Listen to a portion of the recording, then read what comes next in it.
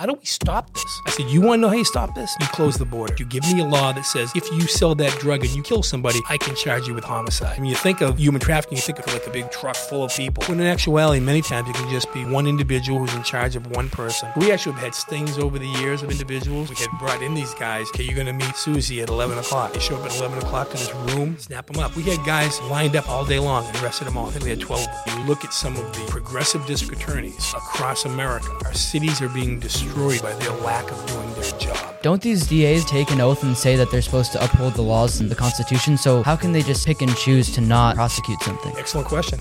I don't know.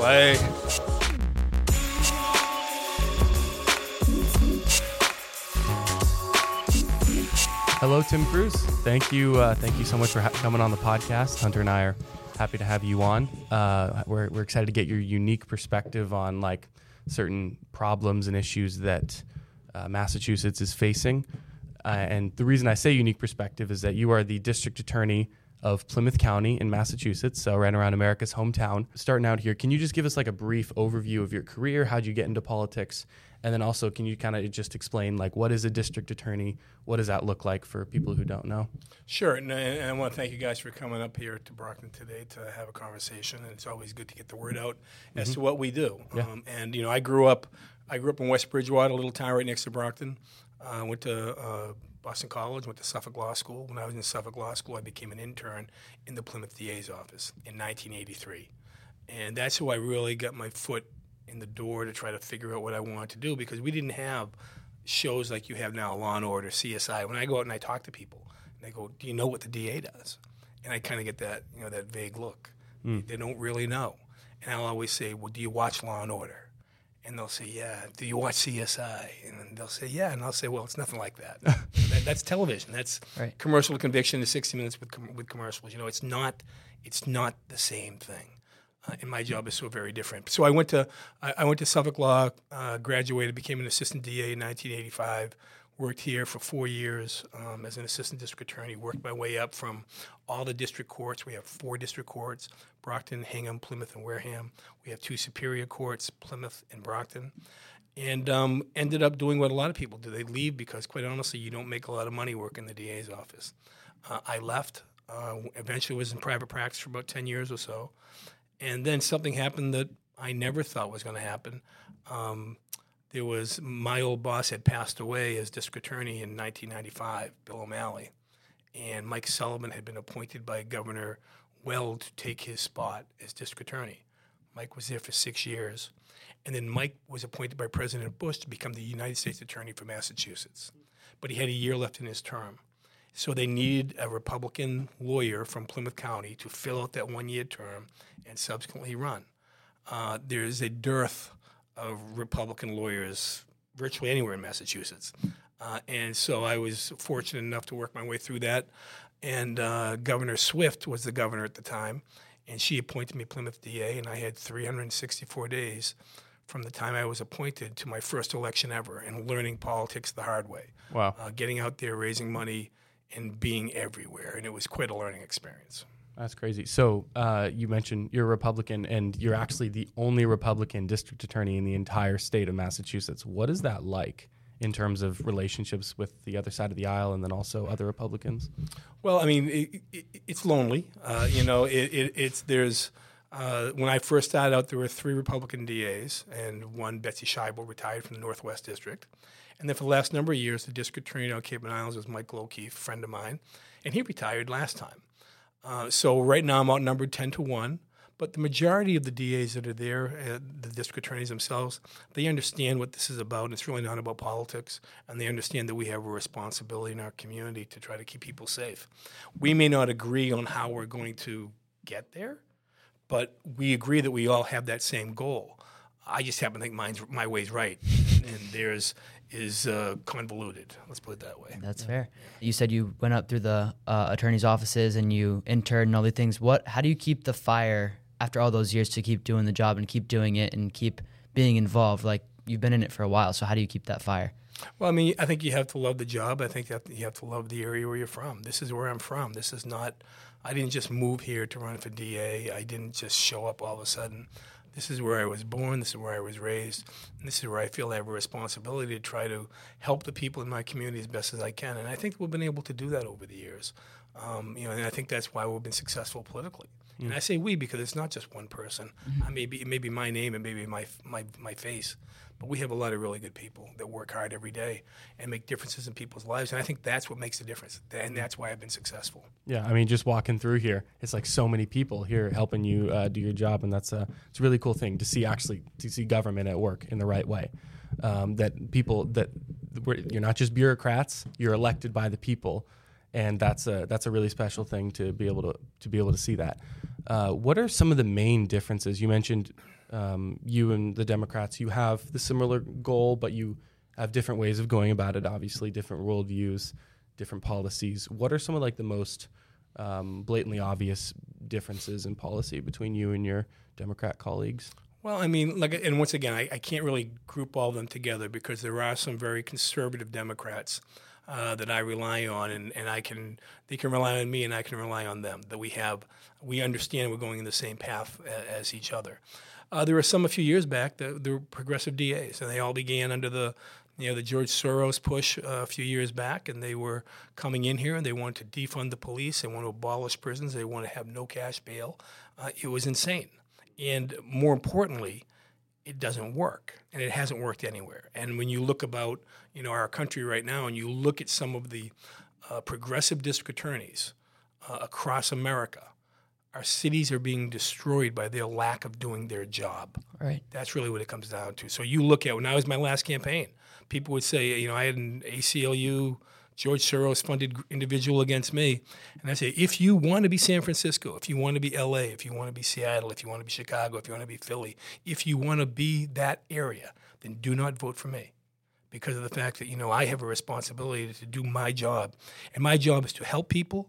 And my job is also to understand that while we're dealing with the frailties of individuals in our world, drug issues, mental health issues, that there are also some really bad people in the world, and they must be held accountable. Yeah, and I think you even look at like something like San Francisco. Xi Jinping came into San Francisco, and the whole city got cleaned up. Right. It was the best time to travel there. People making all kinds of jokes, and I think that's such a testament to the fact that it can be done. It's just a matter of who is in office and who's actually enacting. Who's the motivating factor? Is it the people, or are we working for foreign governments? Right. Yeah. It's disappointing, if you go to any of those major urban beautiful cities and where they are right now, and quite honestly, you don't have to go that far to see it here. We've had it in Boston. We had it at Mass and Cass, and people living in tents. And what that did was bring individuals to an area that was being inundated with crime, with human trafficking, with sexual abuse, with drug trafficking, with murders, with assaults. We live in the greatest country in the world. We should not be putting up with that. People should not be living in tents. And you have to understand that when you're dealing with a lot of the people that are on the streets right now, they have significant mental health issues. They have significant drug issues. And they don't want help. And we have to put ourselves in a position where we go back a little bit and help them, because many of these people are a danger to themselves or the danger to somebody else. We need to help them. And there are ways to help them. And unfortunately, in many places, it's not being done. Yeah, and it's almost like enabling them by having. You think that you're helping them by not interfering and doing things, but they're actually hurting themselves. And if there's something that can be done, you're enabling them again by not helping them. You're right. What is some of the biggest issues? You bring up these things like sex trafficking and these things that some people don't talk about, and it's coming to a front now. What are some of the biggest day-to-day issues that people don't talk about that you would want people to hear about? Well, there's so many of them. I think that nowadays, as being the DA now in my 23rd year, I've been on call for 23 years, and when something terrible happens, I go. And we're really lucky and fortunate to have a lot of good experienced people that work here. We have 20 some odd state troopers that work for us, because by statute the district attorney and the medical examiner are in charge of all the homicides.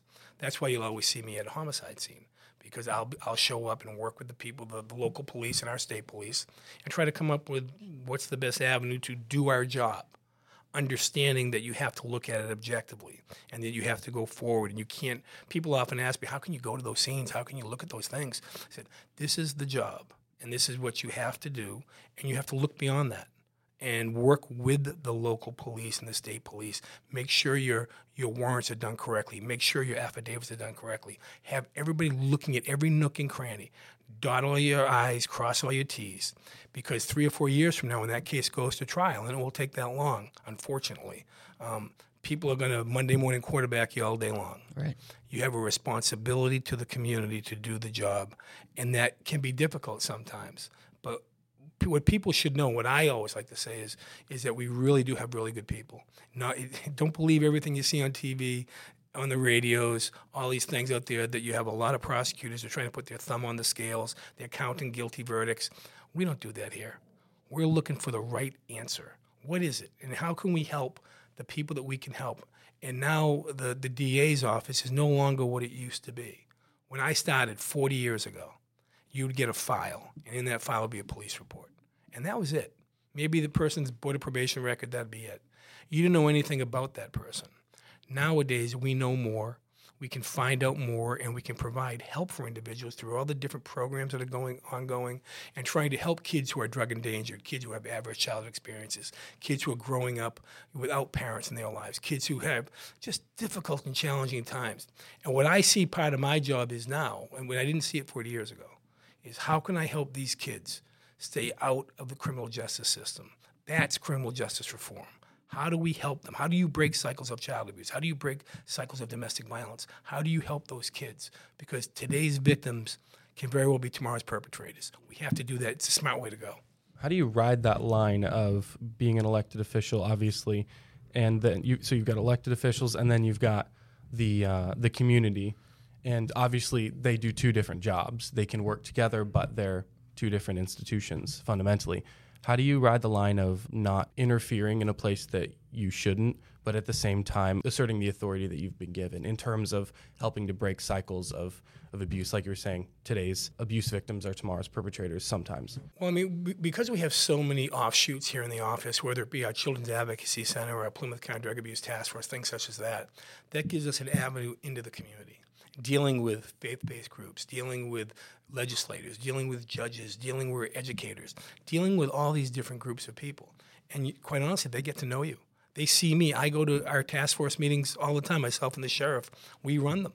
And people come and talk to us. And they don't look at me as the DA. They don't look at Joe as the sheriff. They look at me as Tim and Joe. And they'll come right up to us and they'll talk to us. I don't want people calling me Mr. Cruz. I don't want people calling me Mr. District Attorney. My name's Tim. And you can come to me and you can talk to me. And I'll give you the answers that I basically can. I think by working in the community, we've made a significant difference, and we've watched our crime numbers go down, and the people that we can help, we've seen those numbers gone up, while at the same time, we've seen the number of people who are doing time down the Plymouth Council Correction has gone down. So what does that show you? That shows you that the right people are in jail, and that you have to help those people because 99% of the people down in the House of Correction are coming back. So they have all sorts of great reentry programs down there for individuals, helping them, with education and with drug issues, with parenting skills, things that a lot of these guys, and it's all men down there, don't have. How do you help them come back and be somebody in society that's going to do a good thing? And you're not going to be batting 1,000. Nobody is. All you can do is do your best efforts. And at some point, you're going to see somebody somewhere, and they're going to say something. It happened to me at a drug court event a month ago. A guy came up to me and was talking to me. He was in the dock. He was charged with a crime, and he was trying to get my attention. And I was there for the graduation, and he started talking to me, and he apologized to me. And I said, why are you apologizing to me? Because you used to represent me 25 years ago when I was doing defense work. He goes, and I apologize to you because I didn't listen to you back then. And I have a chance now. And he goes, now I go, well, it's not too late. It's never too late to do the right thing. So get to court, get yourself clean, stay out of trouble, and hopefully you can, and you can have a life for yourself. We've laid a good framework. We're going to get into some specific issues now. So, such as the fentanyl and the opioid crisis. It's all in the news. You see the headlines, you see the numbers. What is the extent of the issue in Plymouth County specifically, and what has your office done to combat it? It's funny. I often go and talk at many different groups for a variety of things. I was speaking at a group last week, and a lot of things I go and talk to, I'm trying to be apolitical, and I'm trying to talk about whatever the topic may be, scams or things such as that. And they started asking me, this group of women asked me about guns and drugs, and I tried not to go down the path because I wasn't trying to get political. And they were pushing me, and they said, listen, how do we make things change? How do we stop this? I said, you want to know how you stop this? You close the border. Step one. You stop the bleeding. That's step one. You give us the laws to enforce against the individuals who are selling this poison on the streets. You give me a law that says if you sell that drug and you kill somebody, I can charge you with homicide. If you do that, you're going to see people not really wanting to come into your counties. We do that already with a variety of different things, but the fentanyl crisis, which and fentanyl is an opiate. Fentanyl is a synthetic opiate. It's made in China. It's coming in from all over the place. We have fentanyl, we have carfentanil, we have xylazine, we have all these drugs right now, all these problems, and we have people dying right in front of us. So how do we make sure that we're going to go after the individuals that are selling this poison? And I say to my guys, let's go. Let's get these individuals. Let's charge them as hard as we can, so that they don't want to be here. I can't control what's happening in other counties. I know this, though, and when I hear these stories that people don't want to come to Plymouth County because of me and the way that we're doing things here, I know we're doing the right thing, and we'll continue to do that. And I think, as you go after these individuals who are selling these drugs, who are trying to make money, and I'm not talking about users. Users, many of these users, you'll give them, little 5 jums of crack, because crack's back too. 5 jums of crack, and they'll jack the price up, sell 4, keep 1. Because they're using it themselves. I'm talking about the people who are out there who are using these drugs to get money in their pocket on the backs of people who have significant drug addictions. Once you get a taste, you never shake it. And you've ruined people's lives. And it's not just that person. You've thrown a pebble in the pond. You've got a ripple effect that's affecting families throughout our county. And you're also affecting children. You're affecting your own parents. If you're a user, we see, unfortunately, at all of our majority of our fatal or non-fatal opiate overdoses, children are there. They're watching this stuff. And if their parents pass away or if their parents are incarcerated as a result of their conduct, that means the grandparents are taking care of those kids. When you get to be a grandparent, which is my age, you're no longer running kids, chasing around the table. You're an older person. You're trying to relax in your years. I've seen so many and spoken to so many grandparents who don't know what to do, and they're at their wits' end as to how can I take care of my grandchild, my own blood? How can I do that knowing that my child is either in custody, my child may have passed away, they don't have the resources for it? It's an incredible challenge. So we have to make sure that we go, like I said, go after the dealers and let people understand that the vast majority of the people who are overdosing, whether it be fatally or non-fatally, in our county, between the ages of 18 and 39, child-rearing numbers. So they've got kids. And there's a big ripple effect. How do you deal with that? Go after the bad guys, get the drugs off the street, put the bad guys in jail, and try to get resources to the people that you can, the kids who are drug endangered, who are watching these terrible things go on in their lives through no fault of their own. Do you ever work with churches in terms of connecting with local faith groups to help these kids that are experiencing these things, or does it generally go right to the foster care system if there's no place for these kids? Well, we don't normally get involved in the placement of the children themselves. That's usually through DCF, the Department of Children and Families. Okay. But we do deal with faith-based dealing with our Plymouth County Drug Abuse Task Force, because there is a lot of hope with the faith-based groups. And as a matter of fact, Plymouth County Hope, which stemmed from East Bridgewater Hope, originally was premised at various churches and faith-based places around our county. And really what it is a place for people to go to get help, resources, information. And then there's still a big stigma out there about opiates and heroin and things such as that. People don't want to go get help, and they're embarrassed by it. That's why we came up with Plymouth County Outreach, which is another whole program that I could talk about for a while. But it's really getting resources to people, and through the faith-based. Like we have, Pastor Jaylee comes to our faith-based, our Plymouth County Drug Abuse Task Force, and we know what's going on. And I've come to his church. I've spoken to his church before a number of times over the years, And so has the sheriff. So have many people who are running for office, and you have an opportunity to talk to people about what's going on. Sometimes you may feel like you're removed from, what's going on. I mean, I'm here in the city of Brockton, and the city of Brockton is different than the town of Plymouth. It's different than the smaller towns. It's different, but it's the same. Because if you talk to a parent or if you talk to a grandparent who's got a child that's been using those drugs, the pain is the same. So how do you help them? And many times, I know I've gone out and people say, well, Cruz, that's not what you do. That's not your job. I'm a lawyer from Brockton. I'm not a social worker. I understand that.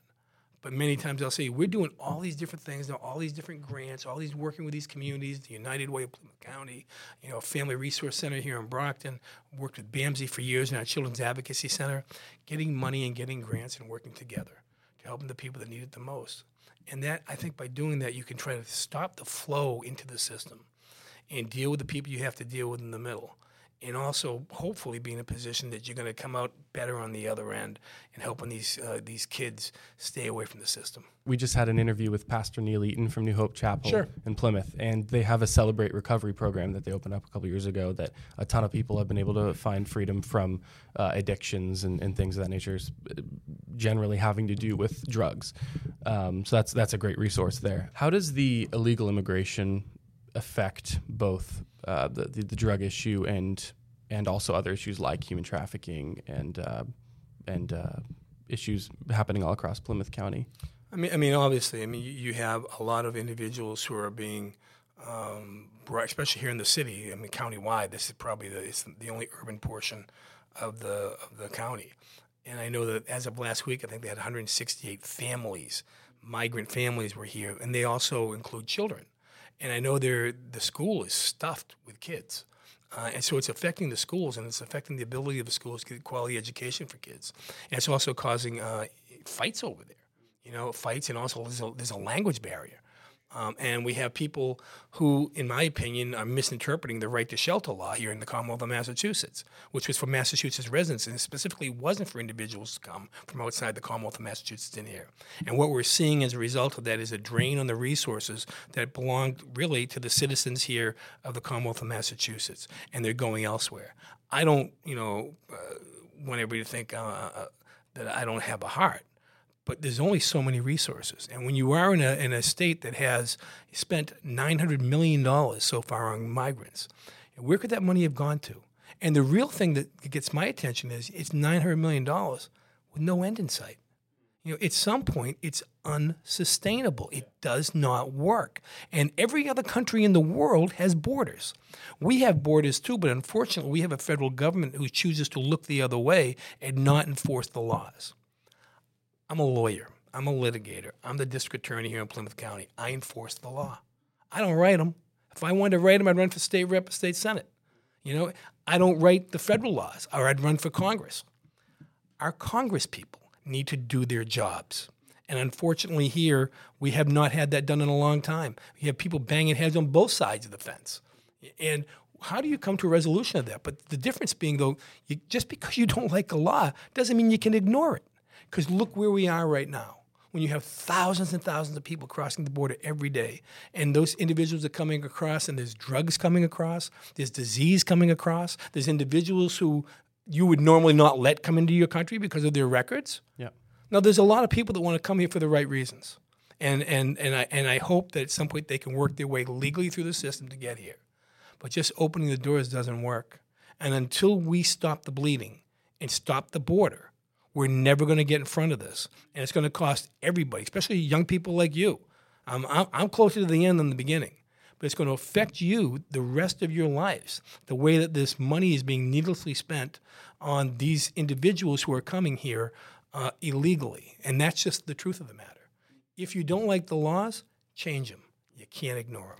So what do you do in spite of that? Again, like your job, obviously, so when you have these people that are up against you in the state and the decisions that they're making that are out of your control, what is your options? Like, what are you looking through right now to deal with this in terms of not getting around the law, but also illegal means illegal. Illegal immigrant means you came here illegally and you broke a law. So how do you deal with those two sides of trying to enforce the law, but also dealing with, the legislators who haven't done their job and who aren't enforcing the law, basically? Yeah, you can talk to the legislators, obviously, and say what you think. And many times you have overreaching in my opinion, by certain courts.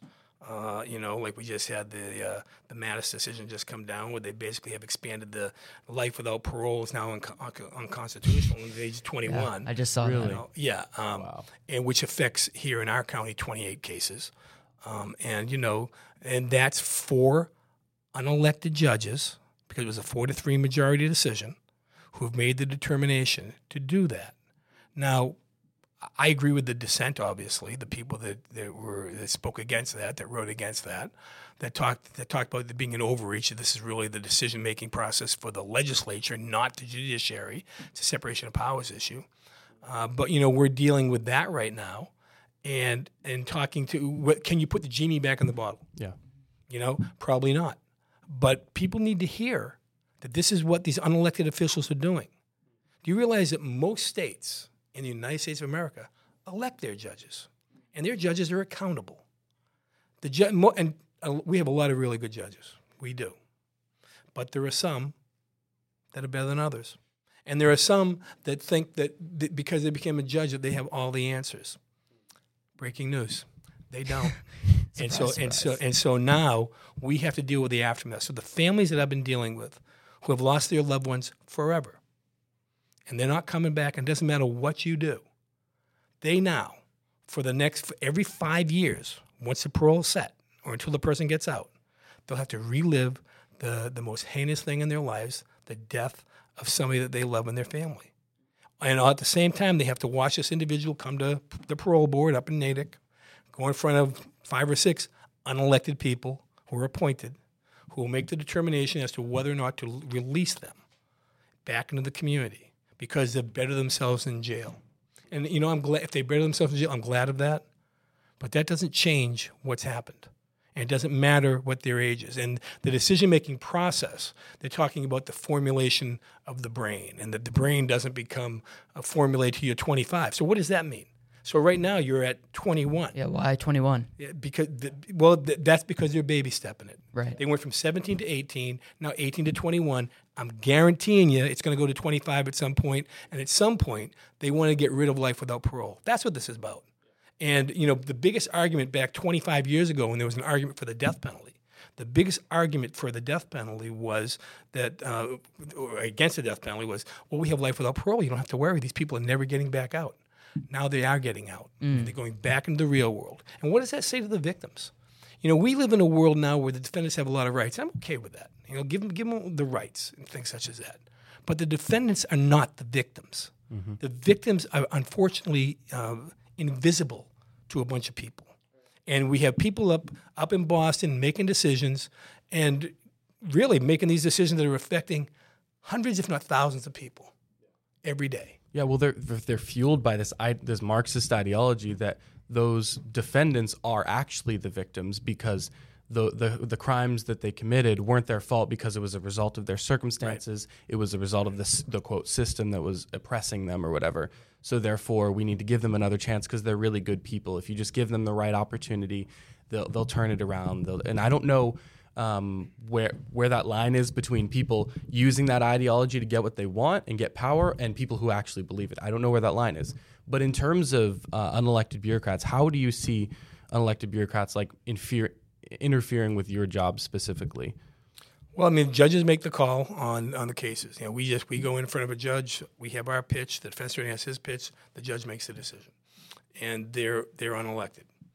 When you have these other groups and agencies that are unelected, they are appointed.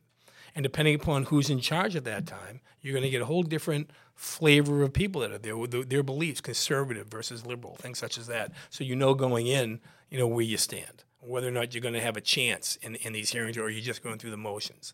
I think that's frustrating. I understand that there's a need to have appointments of some people, but at the end of the day, I'm up for election every 4 years. If people don't like me, they can throw me out every 4 years. I am accountable for my actions. I can't just say I made a mistake and moved on. Do I make mistakes? Absolutely. Do we make mistakes? Absolutely. You accept them, you deal with them as best as you can, and you move forward. However, don't think that somebody's not going to say that at my next election. Cruz messed this up, Cruz messed that up, and then you have to deal with that. They don't have that. And, under the guise of, because it would be affecting our ability to be impartial and this, that, the other thing. Like I said, more than 50% of the states elect their judges. Maybe that's something we should consider.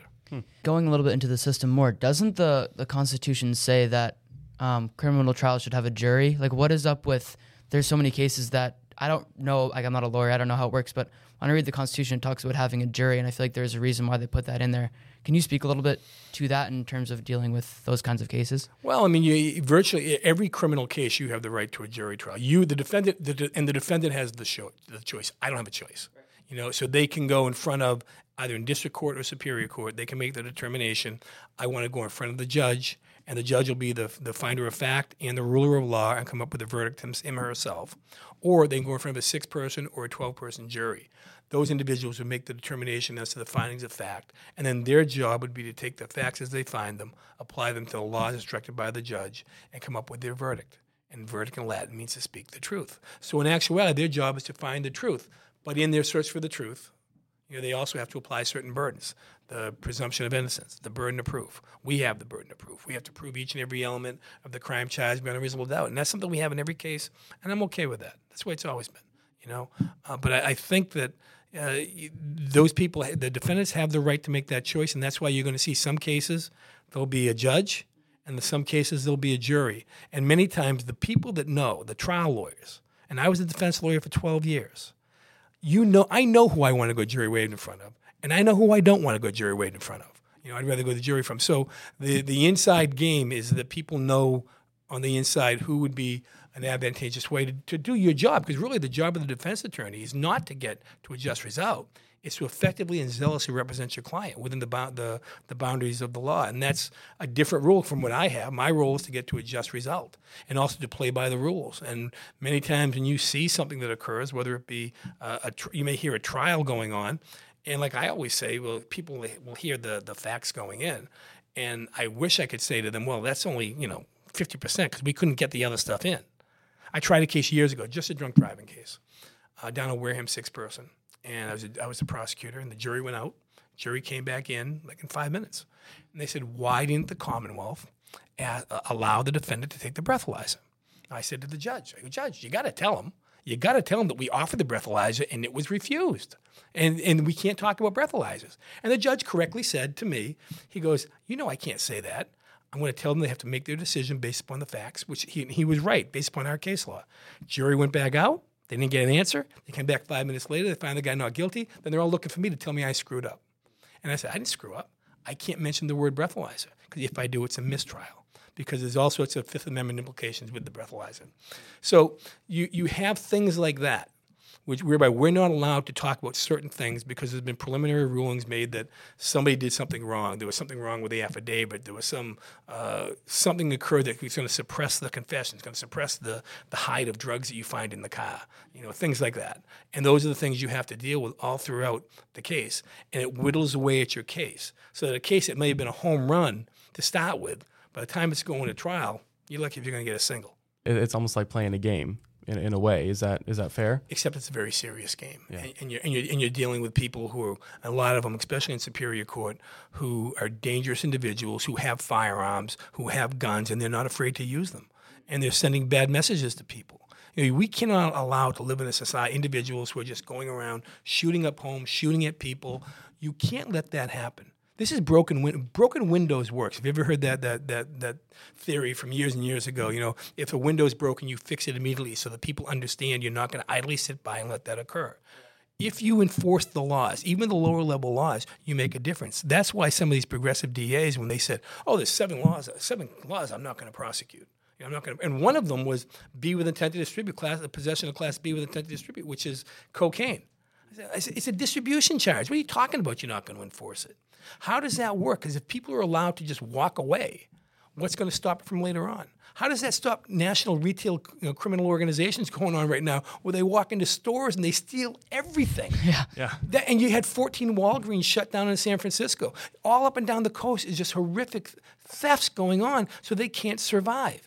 And the businesses just write it off. We're actually doing, one of our things we're doing here is that we met last week. We had our first meeting with many of the corporate entities here in our county dealing with a retail crime organization, trying to make sure we can try to work together because it's outside of our jurisdiction. It's inside our county, but it's also outside our county. But these groups of individuals come and steal collectively. They'll walk in 14 people.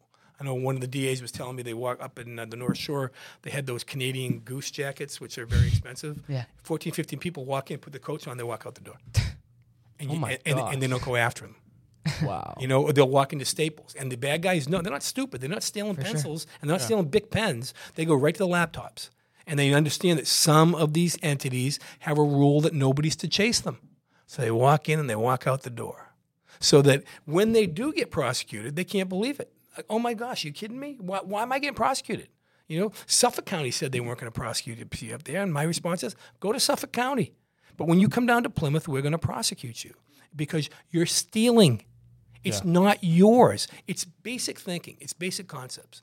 And I think when you do that, people understand that. And I think that's why, over the years we've been successful because people want to be safe. They can say what they want. They can talk about they believe all these opinions and words that are out there regarding, oh yeah, let's all hold hands and sing Kumbaya.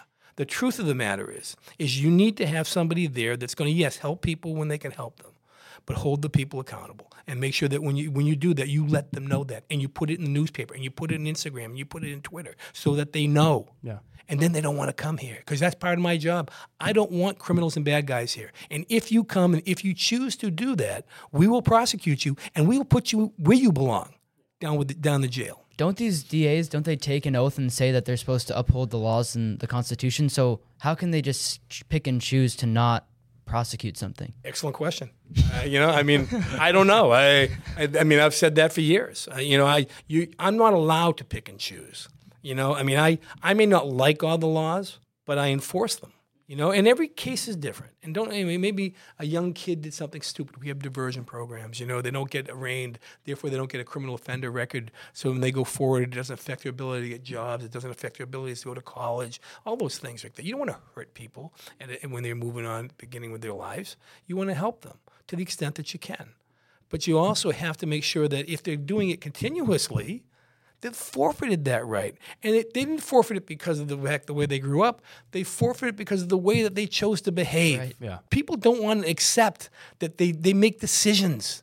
We're here on this earth and we make decisions. And we live with the consequences of those decisions. When you're young, you make stupid mistakes, and I understand that, and we should help those people so it doesn't happen again. But if somebody walked up to somebody and murdered somebody, you make that mistake once. Because now you go to jail because of the fact there's nothing you can ever do your entire life that's going to change and bring that person back. He's gone or she's gone, and it's affected hundreds of people. And you take someone's life, you give up your right to life. That's just how it works. And we can say all these other things, and the other issues need to be the other issues. Like we can say whatever's wrong about the system, whatever wrong about the situations that they're in. But at the end of the day, like you said, they chose to make that decision. We can't just say, we're not going to prosecute them. Well, it's so hypocritical to some extent. Like they're talking about these emerging adults, and that they've gone from 17 to 18. Now they're up to 20. But at the same time, where they say that your brain's not formulated, maybe up to 25, they want to lower the voting age to 16. Which is it? It doesn't work. You don't get it both. You don't get to get informed with a 16-year-old voter who is still chewing gum versus somebody who's 25 years of age. There's a big difference. You can vote when you're 18. You can join the military when you're 18. You can drink when you're 21. I don't know where these numbers come from. Yeah. But to say that everybody gets an arbitrary bright line so that if they're 20 years and 364 days, and that kid that day can't be prosecuted or can't get life without parole, but the very next day he could, how does that make any sense?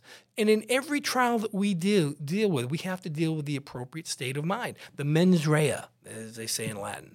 And so therefore we have to prove that. Was it intentional? Was it deliberate? You have to look at the entire fact pattern. And trust me as I'm sitting here, any defense attorney worth his salt or his or her salt is going to put in stuff about their background. They're going to put in stuff about drug issues, mental health issues, the fact that they may have certain things in their lives in order to try to diminish capacity because they were under the influence of something, because they're going to try to knock away the intent from the first degree. If they knock away the intent, it knocks you down to second degree, which is life with parole. That's, in my opinion, that's a question for the trier of fact. That's a question for the jury. Right. Let them make the call. Right. If they say that, so be it. But for us to say we're going to take an arbitrary bright line and say this is the line for now, until some other academic somewhere else comes forward with something else, and we're going to move the line another 5 years, and we're going to destroy more people's lives as a result of that, that's wrong. Yeah, and that it's going to continue to happen unless we have more Republicans like yourself who are actually willing to enforce the law. And it's so sad that It's so sad that personal responsibility is now a political thing. It's now a right-wing thing, Right. to take responsibility for your actions, and it's ridiculous. I mean, you ask any parent, like, did your kids know right from wrong at 21 years old, or as soon as they started walking? No, it's like when they were very young, they went for the cookie jar, and then when you gave them that look, like, they knew they were wrong. It's like we all have an internal moral compass. It's not at 21 and 364 days. It's on our hearts because we all have a sin nature. And that's why the family is so important for the family to government. And we talk about politics all the time, but like that's a cultural thing, is that the families have to step up. We need good, strong families. We need to encourage good, strong families because, like you said, if they know from the day that they walk that stealing is wrong, that murdering another person is wrong, they're not going to do that when they're 21 because that's just not an option. So, I mean, that's just another issue that's something that's almost out of your But you know what though? But we're kind of pulled into it because of the fact that you see, especially during COVID, you see and you feel bad for these young kids who are coming from broken homes. These kids who are coming to school hungry every day.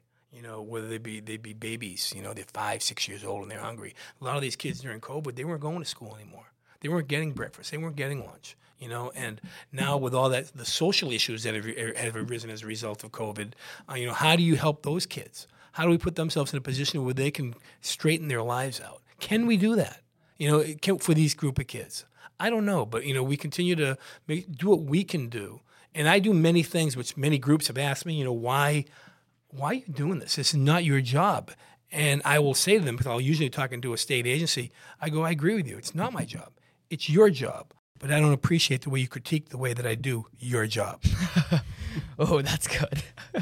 What do they say to you when you say something like that? Not much.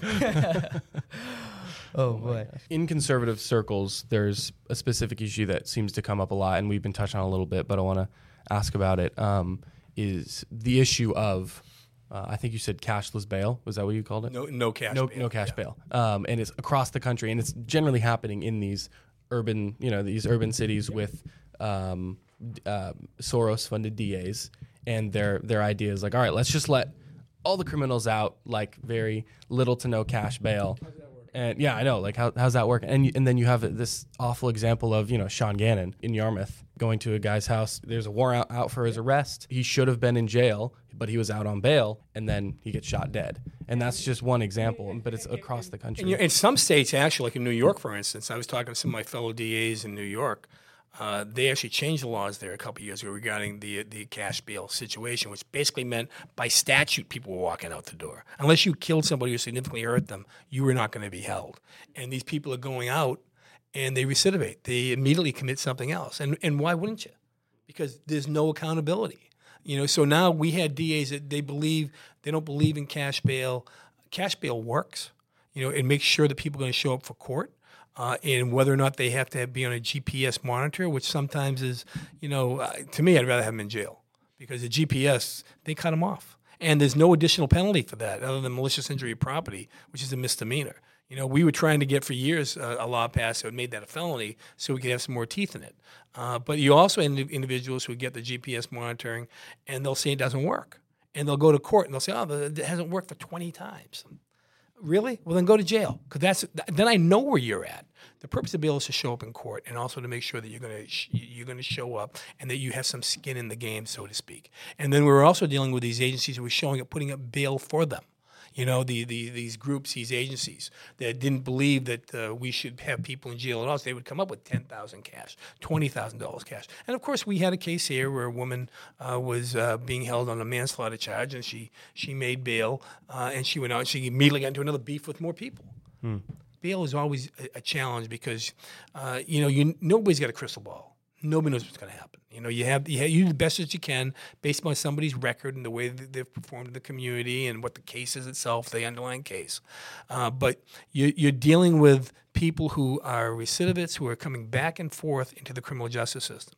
One of our biggest problems is people say to me, how do you have a case where you have a guy, he's got 3 pending gun cases. How the heck is that guy not held? I'll tell you how he's not held. He gets arrested and gets brought to court. Say he's got no record. Say they set bail $500 cash. He makes $500 bail. He's out the door. Now he's out again. He gets arrested in the middle of the night. He's got another gun. So what happens in the middle of the night, a clerk shows up, and that clerk, his fee is contingent upon whether or not this guy makes bail. So the question doesn't become, what is the appropriate amount of bail? The question is, how much you got? And then that guy will come up, whatever the money is, and then the next day, that guy will show up in court. And we will move to revoke his bail in the first gun case because he violated it by having a new gun charge. And the judge will say, most times, the judge will say, well, bail is a purpose of making sure you're going to show up in court. And here he is. He paid the bill last night, $500 more. Keep it the same. And the guy goes back out again. So it's a cyclical event that goes on many times in various courts. And that's, I think, the frustration. I think it's a frustration with the police officers. It's a frustration with, people in my office sometimes. And like I said, there's so many cases. I mean, pre-COVID, we had anywhere between 18 and 20,000 criminal cases a year in Plymouth County. We have 60 lawyers, in all those different spots. And now the numbers are down, not because crime's down per se, but the number of arrests are down. There's less police officers, quite honestly. The whole defund the police thing, it took a lot of steam out of people, and it's very difficult now for people to make that challenging decision. Do you want to go and risk your life potentially on a daily basis for people who are going to call you every name in the book and are going to accuse you of everything? Yeah, and that's why the importance when you talk about all these issues, it really comes down to holding our elected officials accountable for what they're doing, like cashless bail and all these things. Like, they're the ones who are allowing these DAs who don't enforce the law that are on the books. They're the ones who are allowing this to happen. The legislators who don't give you the laws that you need to do the job to things that are already illegal. Illegal immigration is already illegal. It's already illegal to sell drugs. All these things that we know that are ridiculous, that we the people, and that's why we have this podcast, is we need to be involved with the process. Like, we pay attention too much. Like, we don't pay attention enough. We see this police officer get killed, and we go, oh, that's sad. But we don't know all the things that led up to this happening. So I would say this is just an encouragement to the audience that we need to get involved. We need to know these stories. You need to watch more of our podcasts so you can know about all these issues that are going on. And that's just my pitch. Transitioning here, I want to get into the issue of human trafficking. Recently, there was a culturally iconic film, Sound of Freedom, that came out that I thought was an incredible film, and it documented the true story of Tim Ballard and how he went into a jungle. I can't remember what country it was, but he went. Caviezel. Okay. Yeah, sorry, Tom. And he went in and he saved this girl who had been sex trafficked, and then now he's running this organization, doing that all around the world, working with the governments, and that's really highlighted the issue here in America. And you've got people who don't normally think about it, or like they just go about their day-to-day lives. And those things are going on behind the scenes. They're going on at night. Or sometimes they're going on in plain sight and you don't even realize it.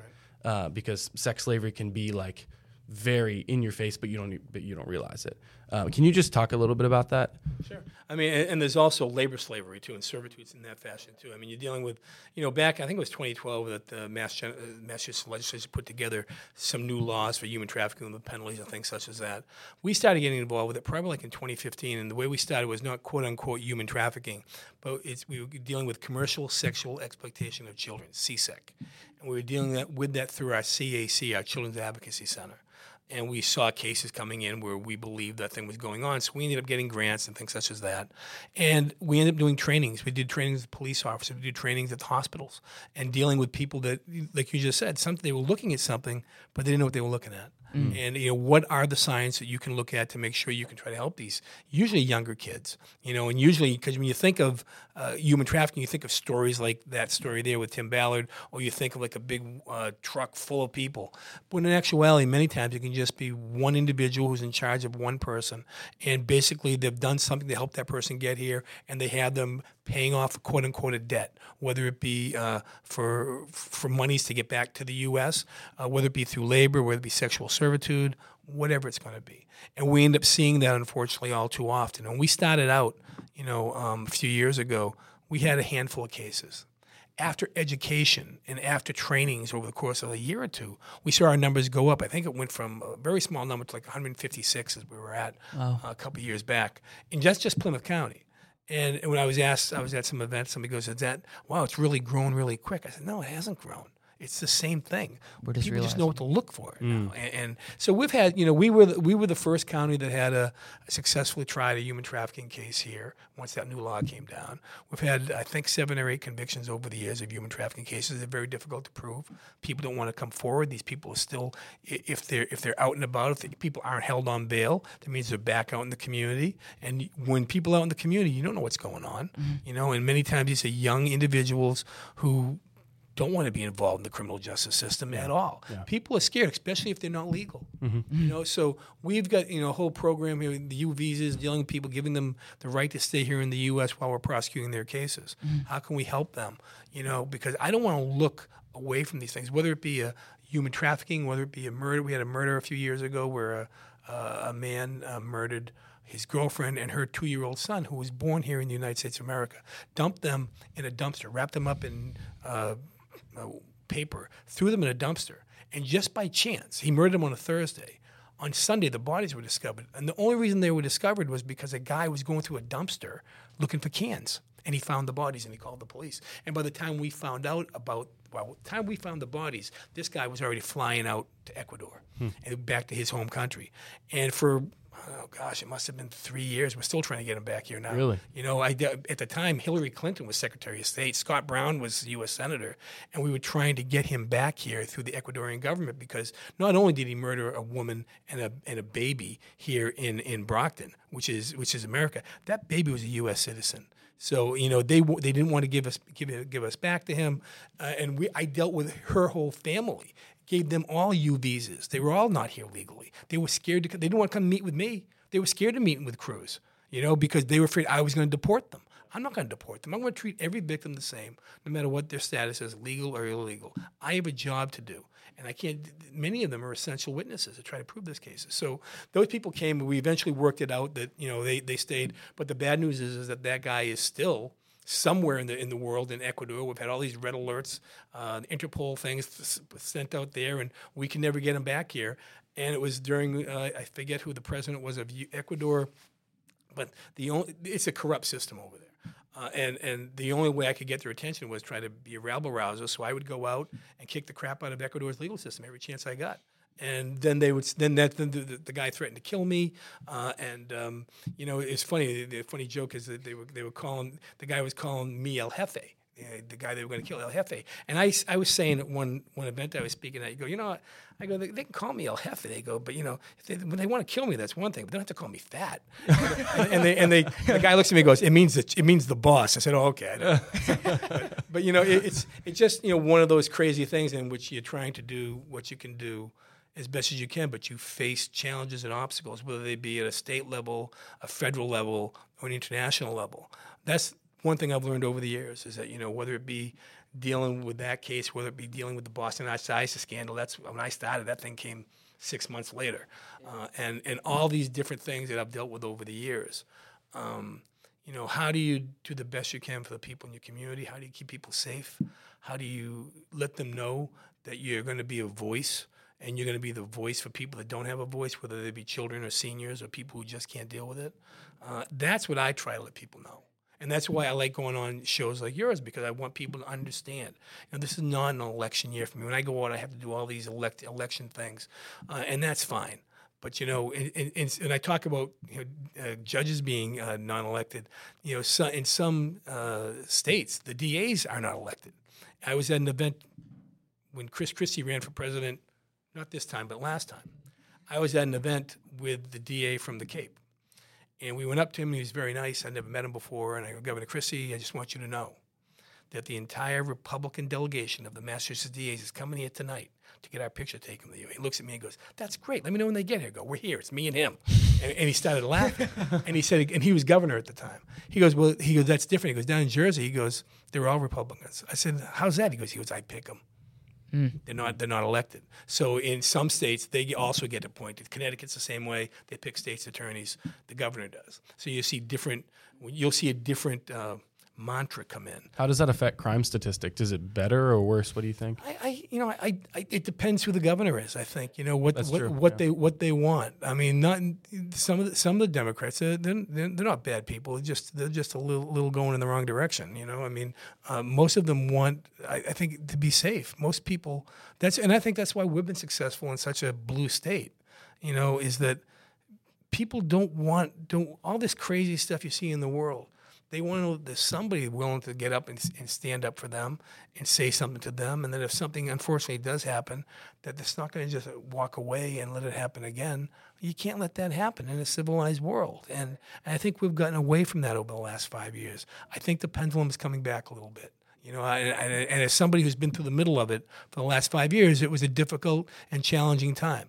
But I think it's coming back the right way because people want to be safe.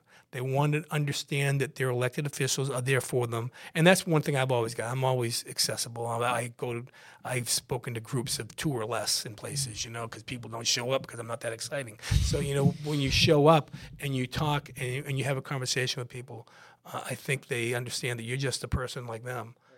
But this is what I do. This is my job for the last 40 years. Have you dealt with sexual exploitation cases through social media of predators contacting young children? Yeah, we've been doing that for years, as a matter of fact. We actually have a program that we bring to schools called CyberSense to try to talk to kids about being careful online. And we actually talk, it's usually 5th or 6th grade, and then we'll also do it for parents at night. And one night we were doing them, we had an undercover, usually the person that was reaching out was an undercover, either deputy sheriff or a trooper. And one night with one of our schools, we had a big screen up there. We brought parents in that night, and we tried to show to them how easy it was for predators to come after our kids. And what happens is that this young kid, that she's self-proclaimed 12, 13-year-old girl, wandered into the wrong chat room. And most people in that chat room go, "You're 12 years old, get out, you shouldn't be here." Some other people focus right on it. And those are the people that will then start targeting that person. They'll have a brief conversation. Can you go offline with me? Talk to me over here. Do you have a camera? Can you send me a picture of yourself? And usually what you'll end up seeing is some inappropriate photos being sent to that kid. I remember in one of the schools we were at, we had an inappropriate photo up on the big, just popped up there. The guy put it up there because he didn't know what we were doing. And there were people that were horrified by it. So, but this happened within 2 minutes of first meeting the child. So, you end up seeing these individuals, these predators that are out there. So we actually have had stings over the years of individuals. We did one at the years back at the old Howard Johnson's right on Route 3 in Kingston. It's not Howard Johnson's anymore. It's another name of a hotel. But it was empty at the time. And we had set up a whole thing over the weekend. And we had brought in these guys, show up, okay, you're going to meet Susie at 11 o'clock. They show up at 11 o'clock to this room at this hotel, snap them up. We had guys lined up all day long and arrested them all. I think we had 12 Wow. of them, And it just goes to show you, and this is a long time ago. Right. The internet has changed since then, Yeah. and pornography has changed since then. So it's very frightening as to how quickly it can change and they can go after our kids. And that's why our kids have to have a better awareness about them as to what's out there and to understand that less is more on your Facebook or on your Instagram. Don't throw everything out there. Don't put your number, I'm number 7 on the soccer team. Yeah. Don't put that stuff out there. Don't get that information out there until parents the same way. That your kids are not supposed to be on Facebook until they're 13 years of age. Many parents, unfortunately, in the world we live in today, want to be their kids' friends. And I always would say when I'd speak to a group of parents, I go, I want to be my kids' friends too when they're 25. But up to that point, when they're 10 years old, they live in my house, they do what I say. Yeah, I think we need to start having a conversation about just outlawing pornography, period, anyway, because if you think about it, just thinking about it logically, it's prostitution. You're just adding a camera. There's been funny bits about it, but it's not really funny because you look at so many consequences, it has harmful effects on young men. There's really no redeeming quality at all to it. I don't even understand why it's illegal. And I'm sure you see it all day with the trafficking stuff. Well, I just think it's nowadays that's a First Amendment issue, and that unfortunately that horse is out of the barn. As to what it is, it's been like that for years. I don't ever see that going back. But is there a way that we can eliminate and keep kids off of this stuff? And to make sure that it's not accessible to them. And that's going to be a challenge. Yeah, and I think you even see some of these states, they've been pushing back against it, making laws banning, hey, you need to confirm that this person's 18 to look at this website. And those adult websites are leaving those states. And it just shows they're showing their hands it's so disgusting that they don't even care about these people. So if I was a legislator, that's something that I would be bringing up. Maybe you should run. They're always looking for a few good people, and that's what I would say to anybody that's out there. If you really want to get involved, run for office. And if you run as a Republican, wear a helmet, and especially in Massachusetts. It's the bluest of the blue, right? Yeah. And I think that's because there's so many Republicans that are just spineless. But I like the old saying: one strong leader can strengthen the spine of many cowards. So it just takes one. Yeah, we have a lot of good people here. I just think that nowadays, especially, when I started out, there was no social media, there was none of this internet stuff. Like I said, it was just a different world. Everything was old school. You sent out mailers, and had wood signs that were made up from wood, and now everything is, you can get things so quickly. And as we enter the world of artificial intelligence, who knows where that's going to lead? It's just I think being in politics, if you weren't already in it, if I wasn't already in it, knowing what I know now, I think twice about it. But having said that, I have the greatest job, and that's why people ask me, why haven't you left? Why are you staying there? Why don't you make some money? And my answer is kind of always the same. But I often think of I've told this story before many times. I went to an event in Plymouth 4 or 5 years ago, and I had to go to I had to be in Mattapoisett like in an hour, and you can't get from Plymouth to Mattapoisett in an hour. But I had to do what I got to do. I had to go from place to place. So I go from I go to Plymouth down by the waterfront. I walk in, do what I got to do. I'm there 20 minutes, and I'm going outside, and it's pouring rain. It's pouring. And I don't mind a little rain, but I couldn't walk. I'd have been soaked because I had to go all the way to Mattapoisett. So I waited under the canopy where all the smokers are. They're relegated to the outside, and I'm out there and make small talk to people. I'm waiting for it to die, and a young woman comes up to me, probably 35 or so, and she goes, "You're Tim Cruz," and I said, "Yep," because I never know where that's going. And she goes, "I always vote for you." I said, "Well, thank you. I appreciate that." And then she said to me, "Do you remember me?" And I usually can come up with a line that's when I don't remember you, but I actually didn't. She was so young. I said, "No, I'm sorry." And she said, "Well, I'm not surprised. The last time I talked to you, I was 6 years old. And when she said that to me, I knew who she was. She was a little girl who had been hurt by a predator in 1985. And I tried the case with her and her friend. And we talked for a little while, and she was very nice. And I'm glad things worked out for her. And she said, we were, when we were that small, we were little kids, and they'd come to court, and their parents would bring them to court. We'd show them where they were going to sit. We'd try to have them understand because they were so young. If I told you my shirt was blue, is that the truth or the lie? If I told you my shirt was white, is that the truth or a lie? Little things like that. Just, being nice to them. And she goes, we were too young to understand what you were doing, and we never got a chance to say thank you. So I just want to say thank you to you. So when people ask me, why do you do this job? You don't do it for the money. You don't do it because you're going to be on TV, because I have a face for radio anyway, so therefore, it doesn't really work.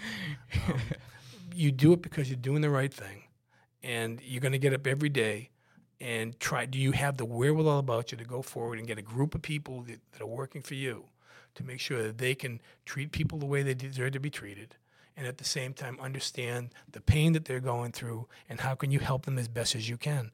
And that's what this job is about, and that's why I'm still here.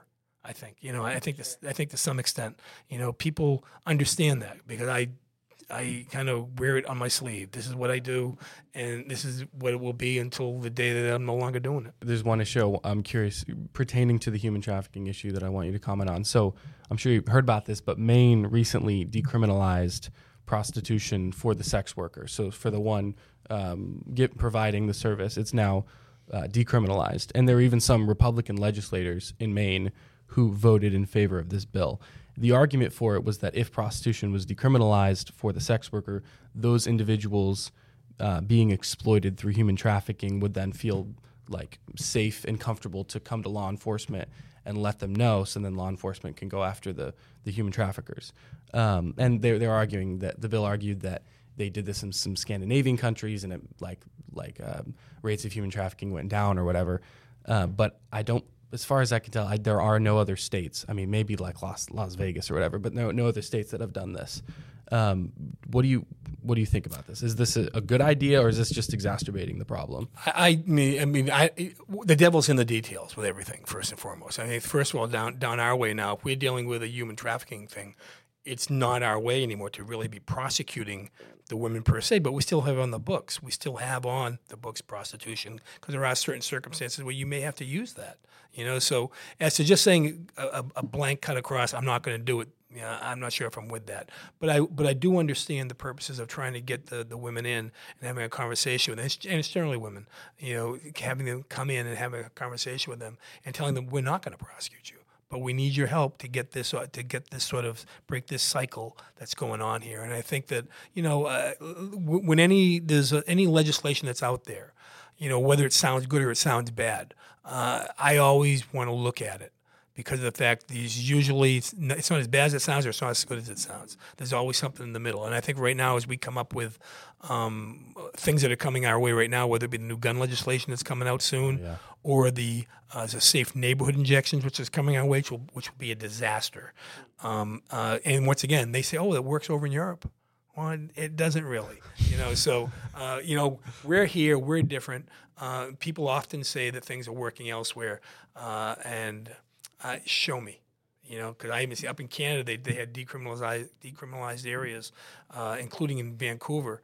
And if you go on YouTube and look at Vancouver decriminalized drugs, it's devastating what you see there. Absolutely devastating, and it's the destruction of people's lives. Yeah, I don't think anything's even really illegal in Canada anymore. Honestly, they just... Well, they just, as I understand it, in 4 of the provinces that had safe injection sites, they've gone back the other way now. They've gotten rid of them.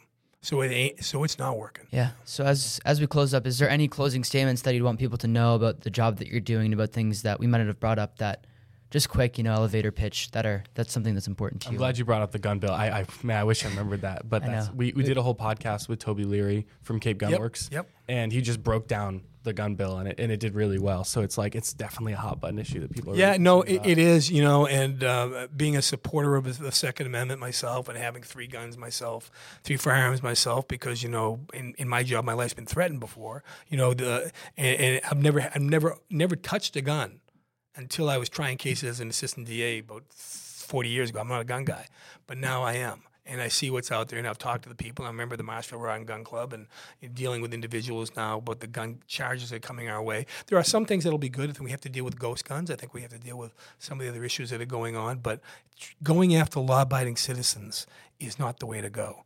We have to go after legal crime guns. You have to give us the penalties to put these bad guys in jail for a long time. And if you do, you watch the numbers continue to go down. We've got great laws in Massachusetts. We have the red flag law.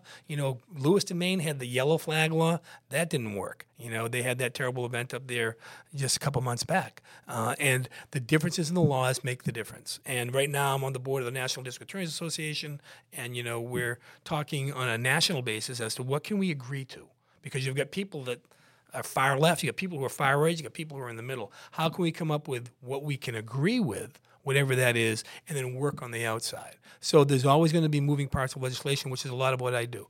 Legislation, budgets. The things I don't do anymore is I don't try cases anymore. It's the worst part of my job. That used to be the best part of being a trial lawyer, is trying cases. Love doing it. But I just don't have the time for it anymore. So all I can do is work with the people here, make sure we get the resources that we need, make sure people understand that we're working hard every day to keep them safe, and we're going to continue to do that. Awesome. Thank you, Tim Cruz, for sitting down with us and having this conversation. This would be very helpful. I would love to see more Tim Cruzes across the country. Actually, we've got the political left going after people on the right, like Donald Trump, just DAs from Georgia or whatever, just making up these insane lawsuits against him with weird case law that's never been used before and manipulating it to mean something that it doesn't. It's good to see a Republican DA who's actually willing to fight and isn't just going along to get along. So thank you, Tim Cruz, for coming on the podcast. Thanks, in the meantime, my name is Sam Mealy. My name is Hunter Young. And we are the Sons of Liberty.